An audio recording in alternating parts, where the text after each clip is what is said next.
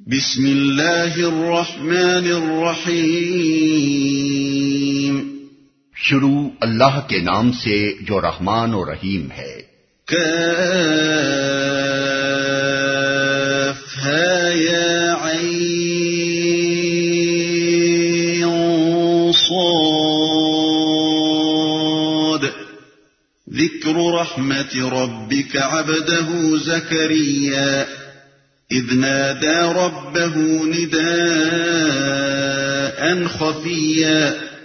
کاف ہا یا عین صاد، ذکر ہے اس رحمت کا جو تیرے رب نے اپنے بندے زکریا پر کی تھی جبکہ اس نے اپنے رب کو چپکے چپکے پکارا۔ ذکر ہے اس رحمت کا۔ تقابل کے لیے سورہ آل عمران رکوع 4 پیش نظر رہے، جس میں یہ قصہ دوسرے الفاظ میں بیان ہو چکا ہے۔ اپنے بندے زکریا پر کی تھی۔ یہ حضرت زکریا جن کا یہاں ذکر ہو رہا ہے حضرت ہارون کے خاندان سے تھے۔ ان کی پوزیشن ٹھیک ٹھیک سمجھنے کے لیے ضروری ہے کہ بنی اسرائیل کے نظام کہانت یعنی پریسٹہڈ کو اچھی طرح سمجھ لیا جائے۔ فلسطین پر قابض ہونے کے بعد بنی اسرائیل نے ملک کا انتظام اس طرح کیا تھا کہ حضرت یعقوب علیہ السلام کی اولاد کے 12 قبیلوں میں تو سارا ملک تقسیم کر دیا گیا، اور 13واں قبیلہ یعنی لادی بن یعقوب کا گھرانہ مذہبی خدمات کے لیے مخصوص رہا۔ پھر بنی لادی میں سے بھی اصل وہ خاندان جو مقدس میں خداوند کے آگے بخور جلانے کی خدمت اور پاک ترین چیزوں کی تقدیس کا کام کرتا تھا، حضرت ہارون علیہ السلام کا خاندان تھا۔ باقی دوسرے بنی لادی مقدس کے اندر نہیں جا سکتے تھے، بلکہ خداوند کے گھر کی خدمت کے وقت صحنوں اور کوٹریوں میں کام کرتے تھے۔ سبت کے دن اور عیدوں کے موقع پر سوختنی قربانیاں چڑھاتے تھے اور مقدس کی نگرانی میں بنی ہارون کا ہاتھ بٹاتے تھے۔ بنی ہارون کے 24 خاندان تھے جو باری باری سے مقدس کی خدمت کے لیے حاضر ہوتے تھے۔ انہی خاندانوں میں سے ایک ابیہ کا خاندان تھا جس کے سردار حضرت زکریا تھے۔ اپنے خاندان کی باری کے دنوں میں یہی مقدس میں جاتے اور خداوند کے حضور بخور جلانے کی خدمت انجام دیتے تھے۔ تفصیل کے لیے ملاحظہ ہو بائبل کی کتاب تواریخ اول باب 23 اور 24۔ قال رب انی وهن العظم منی واشتعل الرأس شیبا ولم اکن بدعائک رب شقیا۔ اس نے عرض کیا، اے پروردگار، میری ہڈیاں تک گھل گئی ہیں اور سر بڑھاپے سے بھڑک اٹھا ہے۔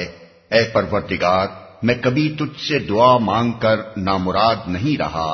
وَإِنِّي خِفْتُ الْمَوَالِيَ مِنْ وَرَائِي وَكَانَتِ امْرَأَتِي عَاقِرًا فَهَبْ لِي مِنْ لَدُنْكَ وَلِيًّا يَرِثُنِي وَيَرِثُ مِنْ آلِ يَعْقُوبَ وَاجْعَلْهُ رَبِّ رَضِيًّا۔ مجھے اپنے پیچھے اپنے بھائی بندوں کی برائیوں کا خوف ہے اور میری بیوی بانجھ ہے، تو مجھے اپنے فضل خاص سے ایک وارث عطا کرتے جو میرا وارث بھی ہو اور آل یعقوب کی میراث بھی پائے، اور اے پروردگار اس کو ایک پسندیدہ انسان بنا۔ بھائی بندوں کی برائیوں کا خوف ہے۔ مطلب یہ ہے کہ ابیہ کے خاندان میں میرے بعد کوئی ایسا نظر نہیں آتا جو دینی اور اخلاقی حیثیت سے اس منصب کا اہل ہو جسے میں سنبھالے ہوئے ہوں۔ آگے جو نسل اٹھتی نظر آ رہی ہے اس کے لچھن بگڑے ہوئے ہیں۔ آل یعقوب کی میراث بھی پائے، یعنی مجھے صرف اپنی ذات ہی کا وارث مطلوب نہیں ہے بلکہ خانوادہ یعقوب کی بھلائیوں کا وارث مطلوب ہے۔ یا زکریا انا نبشرک بغلام اسمه یحیی لم نجعل له من قبل سمیا۔ جواب دیا گیا، اے زکریا، ہم تجھے ایک لڑکے کی بشارت دیتے ہیں جس کا نام یحییٰ ہوگا، ہم نے اس نام کا کوئی آدمی اس سے پہلے پیدا نہیں کیا۔ لوقا کی انجیل میں الفاظ یہ ہیں، تیرے کنبے میں کسی کا یہ نام نہیں۔ باب 1 آیت 61۔ قال رب أنا يكون لي غلام وكانت امرأتي عاقرا وقد بلغت من الكبر عتيا۔ عرض کیا، پروردگار، بھلا میرے ہاں کیسے بیٹا ہوگا جبکہ میری بیوی بانجھ ہے اور میں بوڑھا ہو کر سوکھ چکا ہوں۔ قال كذلك قال ربك هو علي هين وقد خلقتك من قبل ولم تك شيئا. جواب ملا ایسا ہی ہوگا. تیرا رب فرماتا ہے کہ یہ تو میرے لیے ایک ذرا سی بات ہے، آخر اس سے پہلے میں تجھے پیدا کر چکا ہوں جبکہ تو کوئی چیز نہ تھا. حضرت زکریا کے سوال اور فرشتے کے جواب کو نگاہ میں رکھیے، کیونکہ آگے چل کر حضرت مریم علیہ السلام کے قصے میں پھر یہی مضمون آ رہا ہے، اور اس کا جو مفہوم یہاں ہے وہی وہاں بھی ہونا چاہیے. حضرت زکریا نے کہا میں بوڑھا ہوں اور میری بیوی بانجھ ہے، میرے ہاں لڑکا کیسے ہو سکتا ہے؟ فرشتے نے جواب دیا کہ ایسا ہی ہوگا، یعنی تیرے بڑھاپے اور تیری بیوی کے بانجھ ہونے کے باوجود تیرے ہاں لڑکا ہوگا. اور پھر اس نے اللہ کی قدرت کا حوالہ دیا کہ جس خدا نے تجھے نیست سے ہست کیا، اس کی قدرت سے یہ بات بعید نہیں ہے کہ تجھ جیسے شیخ فانی سے ایک ایسی عورت کے ہاں اولاد پیدا کرے جو عمر بھر بانجھ رہی ہے. قال رب اجعل لي آية قال آيتك ألا تكلم الناس 3 ليال سويا. زکریا نے کہا پروردگار میرے لیے کوئی نشانی مقرر کر دے. فرمایا تیرے لیے نشانی یہ ہے کہ تو پے ہم 3 دن لوگوں سے بات نہ کر سکے. فخرج على قومه من المحراب فأوحى إليهم أن سبحوا بكرة وعشيا. چنانچہ وہ محراب سے نکل کر اپنی قوم کے سامنے آیا اور اس نے اشارے سے ان کو ہدایت کی کہ صبح و شام تسبیح کرو. اس واقعے کی جو تفصیلات لوقا کی انجیل میں بیان ہوئی ہیں انہیں ہم یہاں نقل کر دیتے ہیں تاکہ لوگوں کے سامنے قرآن کی روایت کے ساتھ مسیحی روایت بھی رہے. یہودیہ کے بادشاہ ہیرودیس کے زمانے میں ابیہ کے فریق سے زکریا نام کا ایک کاہن تھا اور اس کی بیوی ہارون کی اولاد میں سے تھی، اور اس کا نام الیشبہ یعنی ایلزبتھ تھا، اور وہ دونوں خدا کے حضور راست باز اور خداوند کے سب احکام و قوانین پر بے عیب چلنے والے تھے. اور ان کے اولاد نہ تھی کیونکہ الیشبہ بانجھ تھی اور وہ دونوں عمر رسیدہ تھے.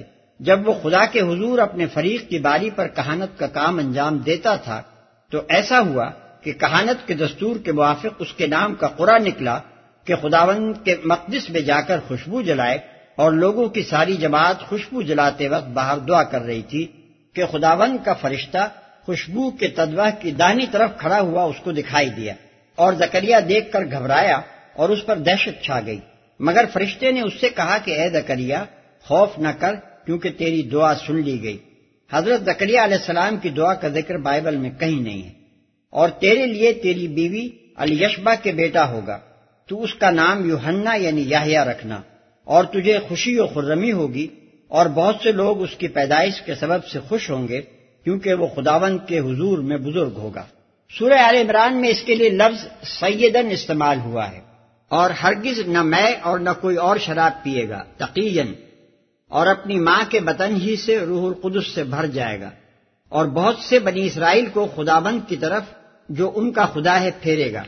اور وہ ایلیا یعنی الیاس علیہ السلام کی روح اور قوت میں اس کے آگے آگے چلے گا کہ والدوں کے دل اولاد کی طرف اور نافرمانوں کو راست بازوں کی دانائی پر چلنے کی طرف پھیرے اور خداوند کے لیے ایک مستعد قوم تیار کرے. زکریا نے فرشتے سے کہا میں اس بات کو کس طرح جانوں کیونکہ میں بوڑھا ہوں اور میری بیوی عمر رسیدہ ہے. فرشتے نے اس سے کہا میں جبریل ہوں جو خدا کے حضور کھڑا رہتا ہوں اور اس لیے بھیجا گیا ہوں کہ تجھ سے کلام کروں اور تجھے ان باتوں کی خوشخبری دوں. اور دیکھ جس دن تک یہ باتیں واقع نہ ہو لیں تو چپ کا رہے گا اور بول نہ سکے گا، اس لیے کہ تو نے میری باتوں کا جو اپنے وقت پر پوری ہوں گی یقین نہ کیا. یہ بیان قرآن سے مختلف ہے. قرآن اسے نشانی قرار دیتا ہے اور لوقا کی روایت اسے سزا کہتی ہے.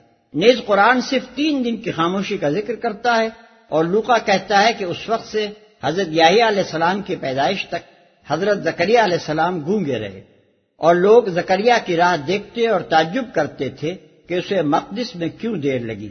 جب وہ باہر آیا تو ان سے بول نہ سکا، پس انہوں نے معلوم کیا کہ اس نے مقدس میں رویا دیکھی ہے، اور وہ ان سے اشارے کرتا تھا اور گونگا ہی رہا. لوقا باب 1 آیت 5 تا 22.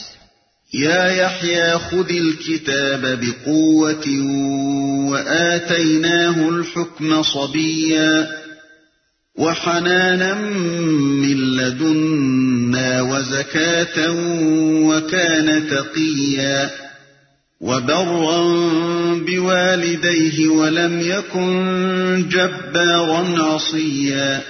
اے یحییٰ، کتاب الہی کو مضبوط تھام لے، ہم نے اسے بچپن ہی میں حکم سے نوازا اور اپنی طرف سے اس کو نرم دلی اور پاکیزگی عطا کی، اور وہ بڑا پرہیزگار اور اپنے والدین کا حق شناس تھا، وہ جبار نہ تھا اور نہ نافرمان۔ کتاب الہی کو مضبوط تھام لے۔ بیچ میں یہ تفصیل چھوڑ دی گئی ہے کہ اس فرمان الہی کے مطابق حضرت یحییٰ علیہ السلام پیدا ہوئے اور جوانی کی عمر کو پہنچے۔ اب یہ بتایا جا رہا ہے کہ جب وہ سن رشد کو پہنچے تو کیا کام ان سے لیا گیا۔ یہاں صرف ایک فقرے میں اس مشن کو بیان کر دیا گیا ہے جو منصب نبوت پر معمور کرتے وقت ان کے سپرد کیا گیا تھا، یعنی وہ تورات پر مضبوطی کے ساتھ قائم ہوں اور بنی اسرائیل کو اس پر قائم کرنے کی کوشش کریں۔ حکم یعنی قوت فیصلہ، قوت اجتہاد، تفقہ فی الدین، معاملات میں صحیح رائے قائم کرنے کی صلاحیت اور اللہ کی طرف سے معاملات میں فیصلہ دینے کا اختیار۔ نرم دلی، اصل میں لفظ حنان استعمال ہوا ہے جو قریب قریب مامتا کا ہم معنی ہے، یعنی ایک ماں کو جو غائب درجے کی شفقت اپنی اولاد پر ہوتی ہے، جس کی بنا پر وہ بچے کی تکلیف پر تڑپ اٹھتی ہے، وہ شفقت حضرت یحییٰ علیہ السلام کے دل میں بندگان خدا کے لیے پیدا کی گئی تھی۔ وسلام علیہ یوم ولد ویوم یموت ویوم یبعث حیا۔ سلام اس پر جس روز کے وہ پیدا ہوا اور جس دن وہ مرے اور جس روز وہ زندہ کر کے اٹھایا جائے۔ حضرت یحییٰ علیہ السلام کے جو حالات مختلف انجیلوں میں بکھرے ہوئے ہیں، انہیں جمع کر کے ہم یہاں ان کی سیرت پاک کا ایک نقشہ پیش کرتے ہیں جس سے سورہ آل عمران اور اس سورہ کے مختصر اشارات کی توضیح ہوگی۔ لوقا کے بیان کے مطابق حضرت یحییٰ علیہ السلام حضرت عیسیٰ علیہ السلام سے 6 مہینے بڑے تھے۔ ان کی والدہ اور حضرت عیسیٰ علیہ السلام کی والدہ آپس میں قریبی رشتہ دار تھیں۔ تقریباً 30 سال کی عمر میں وہ نبوت کے منصب پر عملاً مامور ہوئے، اور یوحنا کی روایت کے مطابق انہوں نے شرق اردن کے علاقے میں دعوت اللہ کا کام شروع کیا۔ وہ کہتے تھے، میں بیابان میں ایک پکارنے والے کی آواز ہوں کہ تم خداوند کی راہ کو سیدھا کرو۔ یوحنا باب 1 آیت 23۔ مرقس کا بیان ہے کہ وہ لوگوں سے گناہوں کی توبہ کراتے تھے اور توبہ کرنے والوں کو بپتسمہ دیتے تھے، یعنی توبہ کے بعد غسل کراتے تھے تاکہ روح اور جسم دونوں پاک ہو جائیں۔ یہودیہ اور یروشلم کے بکثرت لوگ ان کے معتقد ہو گئے تھے اور ان کے پاس جا کر بپتسمہ لیتے تھے۔ مرقس باب 1 آیت 4 اور 5۔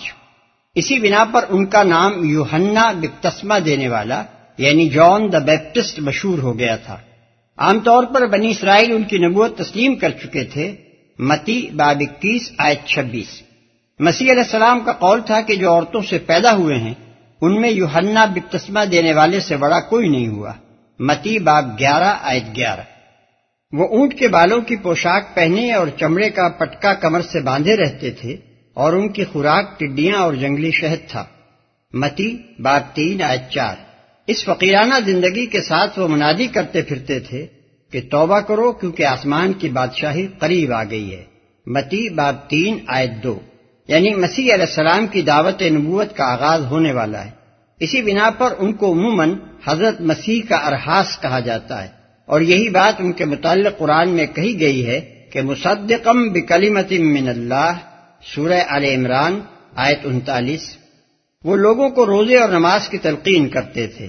متی باب 9 آیت 14، لوقا باب 5 آیت 33، لوقا باب 11 آیت 1۔ وہ لوگوں سے کہتے تھے کہ جس کے پاس 2 کرتے ہوں وہ اس کو جس کے پاس نہ ہو بانٹ دے، اور جس کے پاس کھانا ہو وہ بھی ایسا ہی کرے۔